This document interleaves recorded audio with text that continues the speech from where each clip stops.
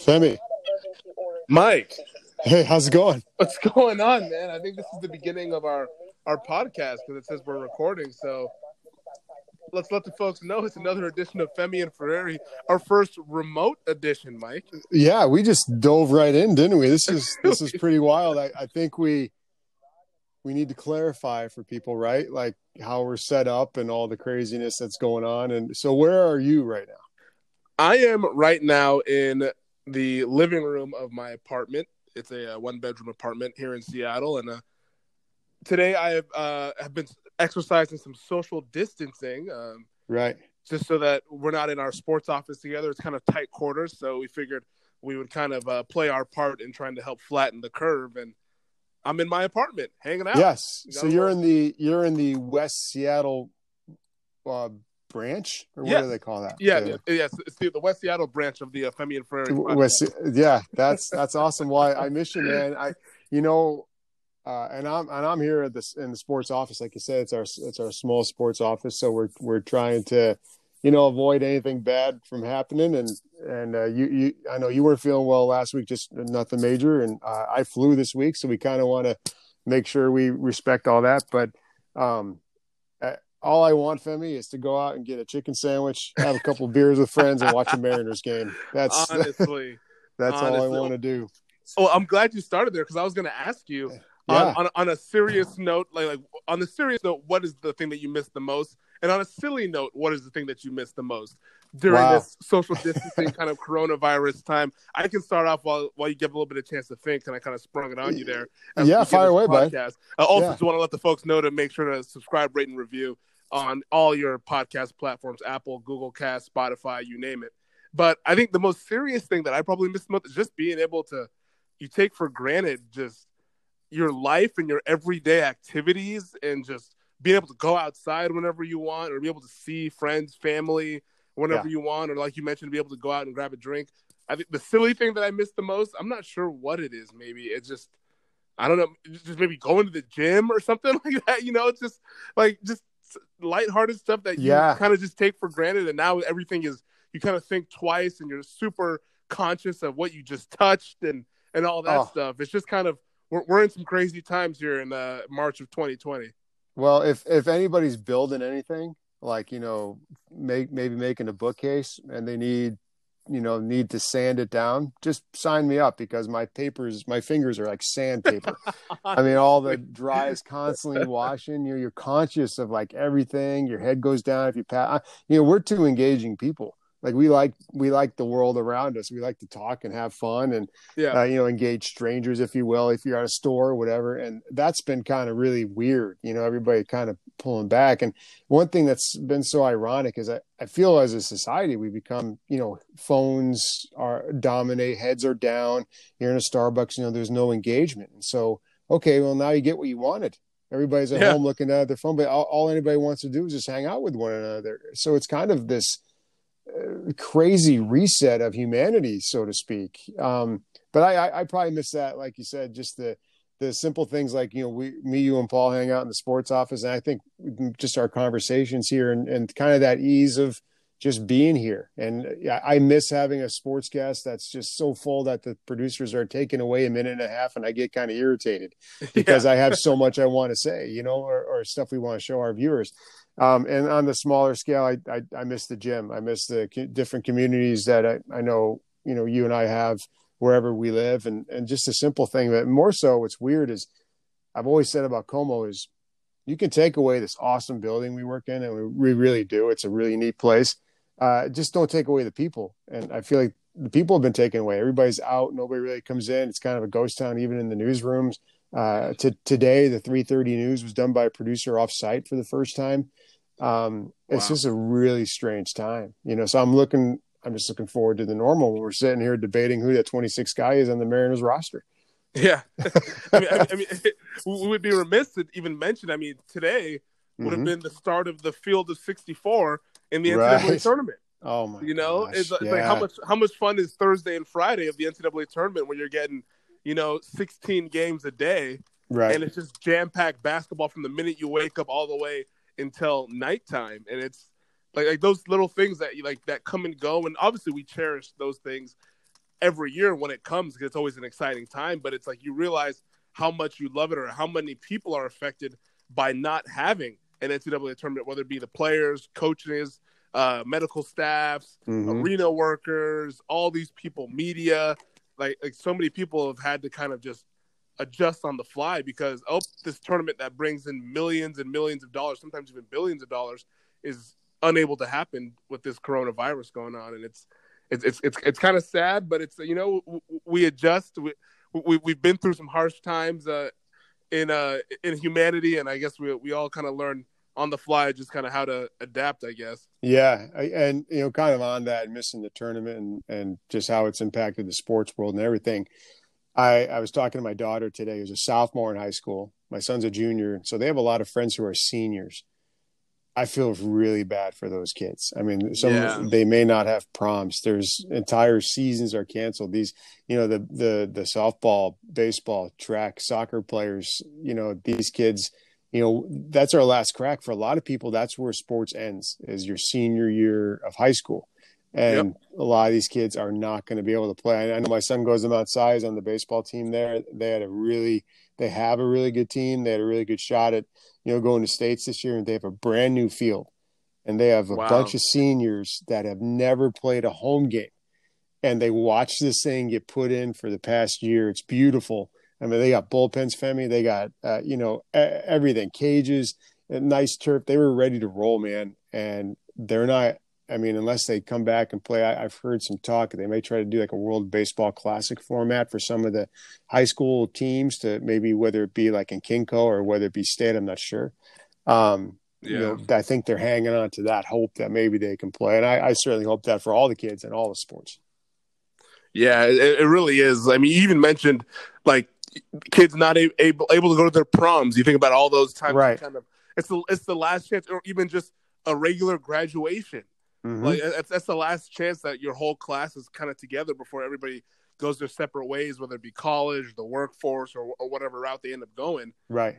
And you just are robbed of that moment right before spring break happens. And now here you are, you go on your spring break and you're told that you're actually not going to be able to go back to school. Yeah. That's unbelievable. It's just kind of a bummer that this is what it's come to, but it's like, hey, it's what's necessary to help flatten what's apparently a really fast and deadly virus that we're hoping that can, over the next few months or so, can kind of go away here as we get into the summertime. But and pretty phenomenal. Like Steve McCarron's out on a thing today, one of our reporters, where they test a lot of the first responders, firemen, policemen, some nurses, doctors that are exposed to this, and it's a special testing site for them. But thanks to all those folks. I mean, there's the shortage of masks and all those things that are doing. I have a friend of mine who's actually a good friend who's with Kirkland Fire, and he's the one who told me first couple Saturdays ago when some of those folks passed away, and everything. You worked that Saturday, and everything just kind of rolled out of place. I mean, my friend Ed, and so Kirkland Fire. I mean, they've been down a bunch of guys because they've been in quarantine. It's just crazy. It's all this stuff that's going on, but we gotta. They always say, well, hope springs eternal, right? So we gotta hang on to that and hope that we get back to normal sooner than later. Yeah, I guess to transition to the sports world, the only thing that's able to go on now is NFL free agency, and thank goodness for that. And, it appears all 32 NFL teams are practicing social distancing. These transactions can happen obviously over the phones and fax machines and all that. Thank goodness for technology that we have today, that you don't need to be in person to. Right. I mean, you need to be in person to make things official for a physical, but at least in terms of agreeing to terms on a lot of these contracts that we've seen since the legal tampering window opened Monday, I believe it was. But how about free agency? The Seahawks giving us a little bit of a distraction from the severities of the real world. But it's been nice. It's been kind of an interesting start to free agency. With, I mean, it would be silly not to start with Jadeveon Clowney, with him being kind of the biggest fish out in the sea right now for any of the 32 teams to catch. Yeah, it seems like he had what he wanted. And I think, anybody on any level thinks maybe they're worth more than they actually are or what the market wants to pay, right? Yeah. But when you started to see what those guys who got franchise tagged were getting, I think Clowney wanted to set the market, but it seems like those guys set the market. And when you have a guy that really just doesn't have a ton of sacks, but he is such a disruptor, I think that's like an intangible with him. That's what you're paying for. But I don't think that 21 to 23 million was anything John Schneider even wanted to sniff. But as this has gone on, I don't know about you, I've definitely felt better about their chances. I don't know if it's a long-term thing. I don't think they want to get caught up in these more long-term older guys' salaries. If you want to call this Clowney old, 27. But you know what I mean? I think they've been there, done that as far as like Sherman, Cam Chancellor, guys who delivered. But I don't think they want to get stuck with that. But if maybe he comes back on a 2-year deal, 1-year deal, he can try free agency again when the cap goes up even higher. I don't know. But I think the longer this goes on, the more the Seahawks have a chance of bringing him back.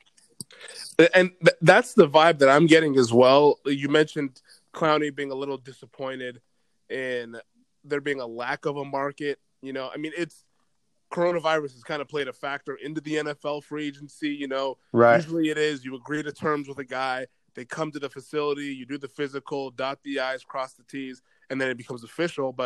And given Clowney's injury history just coming out of college, it's like there was a knee thing when he got drafted. Then he's had a hernia issue this past year playing with the Seahawks. I know he's missed almost an entire season when he was with the Houston Texans. So he's a guy that the physical would be a big deal. It's not just a kind of a formality. It's something that teams, I'm sure, are curious to see. Is this player healthy? And what are we getting here if we commit to him long term? And I think because of social distancing and Clowney not being able to go to these facilities and be like, hey, let's go through it, teams are a little apprehensive of saying we're going to offer you the big market-setting deal that you're looking for as a 27-year-old pass rusher who is in the prime of his career. Yeah, totally right. And the Seahawks, was it 2 days ago? I mean, they made it pretty clear that they're not going to make any signing official until they get those guys in for physicals, which I thought was pretty interesting because it is kind of part of that fun component when they start having these releases and they have those press conferences, right? A lot of those guys want their day, so to speak, and none of that right now because who knows when they're going to be here for a physical. I know it was interesting. It's kind of not on the same team, but Brady had his physical today as far as going to Tampa Bay, and he and the Bucs had to agree on a doctor in New York that would give the physical. So I found that interesting. So maybe there's some of that going on. I don't know. Or it could be some of that going on, most definitely. I mean, for a guy like a Jadeveon Clowney, I mean, he might see this as this is my one chance to really get my massive deal. I mean, he was the number 1 overall pick in his draft back in 2014, I believe it was. And he was paid really well coming out of college. But, I mean, ever since the new CBA, or I guess now the old CBA, was ratified in 2011, it was rookie contracts were all kind of slotted based on where you were picked. So there wasn't much wiggle room for him to negotiate or anything like that coming out of college. So maybe he's seeing this, and I'd imagine that's the way he's seeing it, is that this is his probably one chance at 27 years old, right, to really cash in as an unrestricted free agent, and doesn't want to, in his eyes, settle for a deal that might be $17 million a year or whatever the Seahawks or whatever these other teams that have been kind of talking to him, where they might want him at. And he's probably thinking, because you mentioned the short-term route, who's to say that he doesn't sign somewhere for a 1-year or 2-year deal to then try to cash in at 29 or something like that. But then, I mean, 2 years in the NFL, that's a long time. And in 2 years, he could get hurt again. And at that point, his value is now decreased even more. So I think that's where therein lies this struggle that we're seeing right now for a player who was seen as, if not the best free agent available, one of the 2 or 3 best.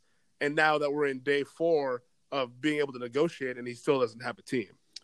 Yeah. And I never fault these guys for getting their money. Cause like you said, he could get hurt. He could have another big injury, but I think that I always go back to that 49ers game. Like if you're John Schneider and Pete Carroll, I mean, the one down in San Francisco on that Monday night. I mean, he was a one-man wrecking machine, and I believe that's where he sustained the injury.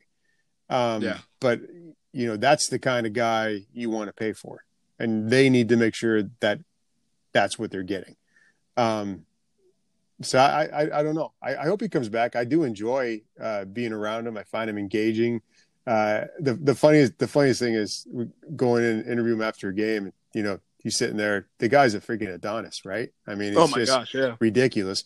And he goes, "Oh, yeah, let me put my shirt on here." I was like, "Dude, if I looked like you, I wouldn't be putting my shirt on. I just keep talking." just get the numbers painted on your chest and your back, so that ask the league if it's illegal, you can play shirtless. I think, but I think the physical thing, as far as can he get out and get one, is playing the Seahawks way. And I think to jump over to Jarran Reed, like the best thing that happened to them was a 6-game suspension last year. He didn't have the full plate of work. A third of his over a third of the season, I guess, he didn't have. So they were able to get what I don't think Jarran thought he was worth, but he took it because they're probably the ones offering the most, and I think that's a good signing. So I was sorry to see Quentin go. I'm a big fan of him. He was off. I mean, he does what a lot of guys do, but he was just versatile, and he was just a big dude. So we'll see how much more they're going to stock on the defensive line. But on the offensive side, the Shell kid they signed from the Jets, almost like ends up being a trade for George Fant. I was interested to read. Greg Bell tweeted out last night that he's Raider legend Art Shell. It's his great nephew. Wow, isn't that wild? I mean, that guy's a player. If he can be half the player Art Shell was, Seahawks could be in pretty good shape, right? And he was Raider coach there for a while, was he, Art Shell? Yeah, he was the Raiders coach. I think twice. I want to say. Yeah, actually. Yeah. I wouldn't stand his way. So, but going back to the defensive line, though, I think it's curious. It was just interesting just seeing how the Seahawks have approached these big money pass rushers. I mean, we saw last year with them trading Frank Clark to the Chiefs for the draft pick or draft picks, plural. And so then we saw Frank Clark eventually get the extension from Kansas City. That obviously worked out pretty well for them down the stretch. But I'm curious just to see what John Schneider or Pete Carroll's kind of thought process is in terms of valuing pass rushers and where they think that kind of stacks up in terms of what they need to succeed and win a Super Bowl. Because, I mean, in the Super Bowl years of 2013 and 2014, I mean, Averill and Bennett weren't really high-priced guys. Those were kind of like mid-level free agent acquisitions. Even Bennett was kind of an under-the-radar, just, Tampa Bay has this guy who's kind of productive, who's a free agent. They don't think he's worth it much, and the Seahawks were able to kind of get a discount on him. But they've never really shelled out for the just edge rusher that's going to make $15-20 million a year. And you wonder if it's maybe a philosophical thing with the way they go about it, to where they might love Clowney to the moon, and every indication is that they do, from what they've said at the Combine, what they said at the end of the season, and all that stuff. But maybe they just philosophically don't believe in paying a defensive end more than maybe, let's say, $15 million. Yeah, and I think that speaks to their rotation, the way they rotate guys in and out. I know he was injured and they've tried to reduce his snaps, but I think Clowney played the fewest snaps he's played in his career last year. Yeah. And granted, he missed some games, but I'm pretty sure I think it was 57% of Seahawks snaps. But you're right. But again, I go back to that disruptor, that one man, that one guy that can help them win the West when healthy, is the one guy I saw that Monday night in San Francisco, or in Santa Clara, wherever the heck I was. You always got to be exact. You know what I mean? And it's kind of like that game changer. They saw it; it was right in front of them. So maybe that's the one exception to that rule of, hey, we will pay more because we know what he's capable of, especially in the division. So and the Rams have lost a lot of pass rushers as they've gone and faced free agency, and just they're kind of changing up their team. So I don't know. I'm just fascinated as to where this is. Has anything even happened since the 20 minutes we've been talking? I'm looking at Twitter to see if anything's happened. Nothing has happened as of now. I figured something would happen the minute we started recording this podcast. That exactly. I was like, maybe let's record the podcast so that we can finally get something on the Clowney front, but nothing as of yet 20 minutes in. But I'm curious to see, what do you think that the contingency plan would be if they went in a different route, or if Clowney ended up getting the market-setting deal from some team? Because all it takes is one team to offer it, and then he just goes off. Sure. They lose Jadeveon Clowney. I mean, we've heard Yannick Ngakoue, the Jaguars defensive end. Everson Griffin, is he signed? Yeah, he got Everson Griffin and another guy who's out there. Matt Judon, who the Ravens tagged, I believe. So there's a few options that I've seen as guys that the Seahawks might be looking at, or they might be talking to. You know, NFL Network's Mike Garafolo said the Seahawks they've been doing their homework and have been speaking to some guys just in case if Jadeveon Clowney goes elsewhere. So it appears the Seahawks see that losing Clowney would hurt and they need somebody to replace him. But it's just kind of, they're in that weird stage right now where they have an offer out there, or we believe that they have an offer out there to Jadeveon. And right now they're just seeing what he decides to do. And in the meantime, let's talk to some other guys so that if we do lose him, we have plan B, C, or D if we have to go that route. Or what's going to stop them from taking some of that draft capital and doing what they did last year. Trading away, getting a guy that's going into his final year, and getting an edge rusher for one season. Because you need that, because you can't bank on it in the draft. We learned that with LJ Collier. So, you know, maybe that's that one guy that they've earmarked to say, hey, you know, we got a trade partner. This team needs picks. We got a ton of picks. Maybe that's the route they go to. But I'm sure, you know, John Schneider's not going to be caught with his pants down on this one, you know. No. Either way. But I think as every minute goes on, I think they get more and more closer to having some capacity to bring Clowney back. Yeah, I believe I agree with that sentiment as well. And you know, you figured they would want to bring him back, and that's what they voiced. Speaking with Russell Wilson after the season, he talked a lot about, hey, this feels like we're close. We just need some more playmakers. Losing a guy like Clowney is not what you want when your quarterback is saying that we need a little bit more to get over that divisional round hump and get back to the NFC Championship game and eventually get back to the Super Bowl. So it'll be interesting to see how that all plays out on the defensive line. You mentioned Jarran Reed, 2 years, $23 million. That's a really good signing for the Seahawks. Jarran Reed might be of the mindset of, hey, I had the suspension. Let me just sign this deal. A couple of years go by. Yep. Then maybe I can then cash in and get the big deal. But definitely bringing back a quality player who I think they needed to bring back, especially with the uncertainty around Clowney and especially with the loss of Quentin Jefferson, who went off to Buffalo. But a couple guys that they did bring in, though, you mentioned Brandon Shell, but B.J. Finney, the interior offensive lineman, plays a little center, plays a little bit of guard, was at Pittsburgh and has now signed a 2-year deal, $8 million deal to come to the Seahawks. I'm interested to see where they play him, if they see him more as a center or more as a guard.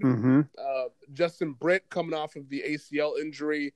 I know they would save, I believe it's $8 or $9 million if they were to release him. Joey Hunt got quite a bit of experience over this past season, and they gave him a tender because he was a restricted free agent, so he's expected to be back. But Finney bringing him along adds to that depth, or they might be preparing to go without a Justin Britt should they need that money to make a big move, Clowney or otherwise. Yeah, because isn't Britt like $18.5 million against the cap or something crazy like that? I'd have to look it up here real quick, but if I remember correctly, that if they were to release him, they would save about $8 million, I want to say, against the cap. $8 million. Okay. Yeah. I think $18 million would be too much. Yeah. I think that's about right.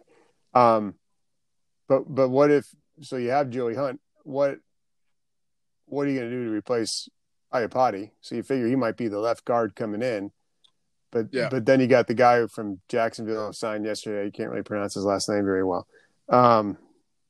You know, the big guy. Cedric Ogbuehi. Ogbuehi. Okay. Ogbuehi.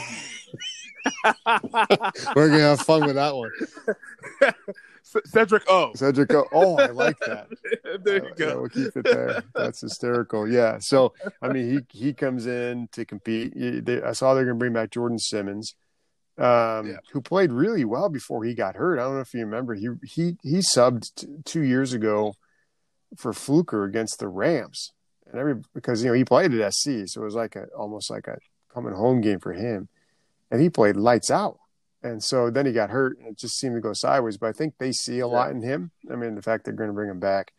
But and also, real quick, it's $8.5 million of cap against Britt. Okay. Justin Britt. Yeah. I think Justin Britt might be excited if I said that $18.5 million.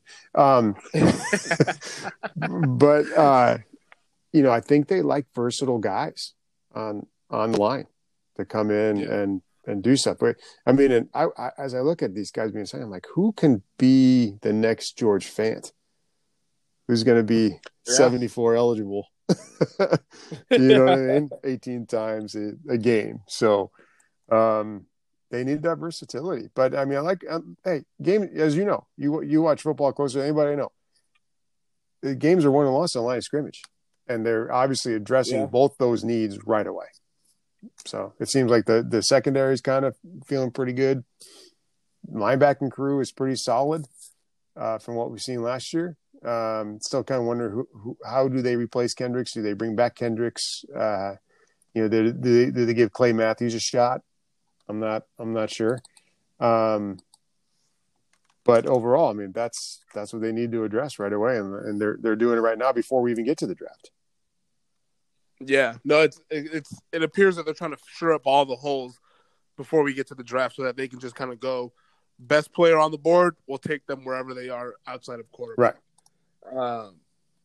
Because I mean, having that position flex on the offensive line that's definitely key, because injuries, and I mean, with the roster expansion to being able to carry an extra lineman with the new CBA, that definitely helps.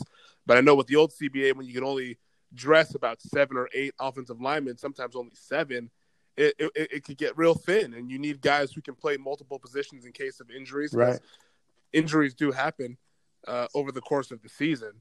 So I think getting a guy like a Finney, who stuff I've read about him, everyone says that he played pretty well in the 2 starts he was able to have in Pittsburgh, and if you can get a guy who's had a little bit of experience, who can hold up just enough, maybe that can carry you over and it's not something that where you're committed to where, we have Finney, so we can't go out and get player X or player Y. It's Finney's kind of just more so an insurance plan, and hey, here's a guy who has played some live snaps in the regular season, so we feel comfortable putting him into the game. Yeah, definitely. I mean, and I think when you look at what he did in Pittsburgh, I mean, their offensive line, despite their problems, was pretty solid. And what's the kid from Bellevue? Was David DeCastro, right? Yeah, I know he spoke real highly of him. And they get in the system, they start kind of playing their own way, and as far as the way the Seahawks do things, and Solari can kind of tailor guys. I that's one thing I've liked about him as opposed to Cable, is he finds a guy that maybe isn't too much into his old habits and can teach him some new ones. He kind of makes Taylor makes his lineman for exactly what he needs. I think he's a great coach. I've just watched him in practice. Not that I really know the nuances of playing the offensive line that much, but just from Coach, what's his name? Coach Mudd. Mudd with the Indianapolis Colts. Howard. Well, Howard's grandson played on a soccer team with my son years ago, and he used to just kind of he's such a smart, like incredibly smart individual. I used to just pick his brain, and he used to talk to me, and what a neat guy he was. But yeah, I kind of learned some little different things to look for just from conversations with that guy. So we'll see what they do. I wouldn't put it past them to draft an offensive lineman as well. Yeah, no, they're always looking.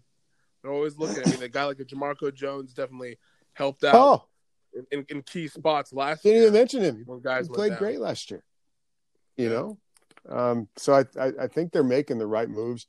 I just, with Schneider's history of first round picks, I'm not that crazy about, aka LJ Collier. Let's maybe trade that or trade down, get a couple more, and maybe not put so much into that. I think he does better in the second through 7 rounds. Forget the first. Yeah. So. Yeah, we've talked a little bit about the offensive line, talked a little bit about the defensive line. I even forgot to mention, I mean, welcome back Bruce Irvin. Right. How about that? Bruce Irvin has hopped around Oakland, Atlanta, Carolina since his first 4 years with Seattle, has now come back as an 8-year veteran and is coming off a pretty good season that he had there with the Panthers. 8.5 sacks, right? I mean, he would have led the team in sacks. Even if he had 6 sacks, he would have led the team. Which is something they didn't do well. I've always thought it was cool to be around him and see him evolve into a pro. And he became, and you've been around these guys, a guy that's kind of, he's an okay soundbite to one like, okay, we got to talk to that guy. And, it was, I enjoyed every time I had a chance to talk to him after games because he just told how it was. I mean, he didn't hold anything back. But if you look at him like as an end rusher, he's kind of smaller, but he can drop back in coverage. He can do a lot of different things. And I think we talk about, Finney on the offensive line, what can you do? How versatile you can be. I think he's just like that. He's got a lot of versatility and he's still fast. I granted he's not going to be great like he was just because age, and was he 33, but he's going to be good. And, he's going to be a lot better than Ziggy Ansah was last year, mainly because he'll be on the field. He's real durable. He has not missed many games over the course of his career, which is great. And I think he's always out to prove things to people. And coming back, I mean, there's, that comfortability aspect a lot of guys have coming back to Seattle. I mean, that's probably why they come back. Pete's still here. A lot of things haven't changed. So yeah, I'm glad he's back. It's a good sign, but you need that, you have the yin and the yang. You got the yin. You need that guy, that Clowney, to make a Bruce Irvin better. If you don't, you can't put everything on Bruce. You know what I mean? Yeah. No, he's definitely a complementary piece to a yes. pass rush. Well, that's the like word. Said, complementary. Yeah, they definitely struggled to get after the quarterback last year. But yeah, having a guy like that around, I know from a nostalgia purpose, a lot of fans were excited about it.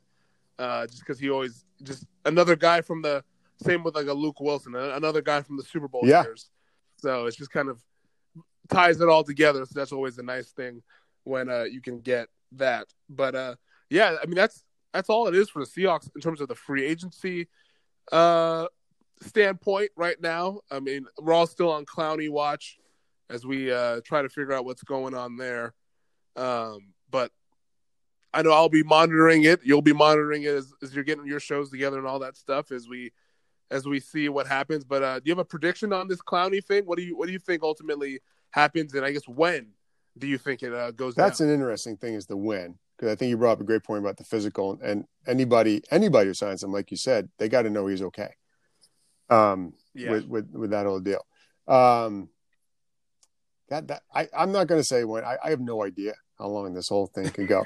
That's probably you know what I mean? Right I really answer. don't. I want to be like, oh, it's going to be Sunday afternoon at 3:00. I wish, but I think the Seahawks ultimately end up with him on a short-term deal, nothing long-term, and I think he makes between 17 to 18 with incentives that could bring him up in the 19 range. You know what I mean? Yeah. If so many sacks or things like that. So. No, I could definitely see that. The when is hard to say when. I mean, my guess would be maybe sometime at the end of this weekend or so. It could happen right as we stop recording this podcast. but my guess would be sometimes at the end of this weekend, and I would guess that he returns to Seattle. Yeah, that would be like for how much? I mean, it'll probably be in the teens would be my guess, or something that maybe is heavily incentive based, where he has a chance to tack on some more millions depending on how many sacks he gets or how many snaps he plays.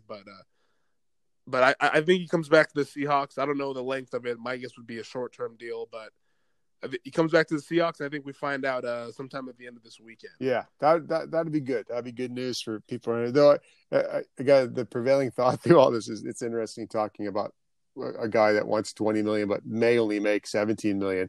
and Yeah, people are like losing their jobs because of this crazy stuff that's going on right now. You know what I mean? So honestly, it's like monopoly money. That's how I think we have to look at it. It's just like monopoly money. honestly. It's not our money.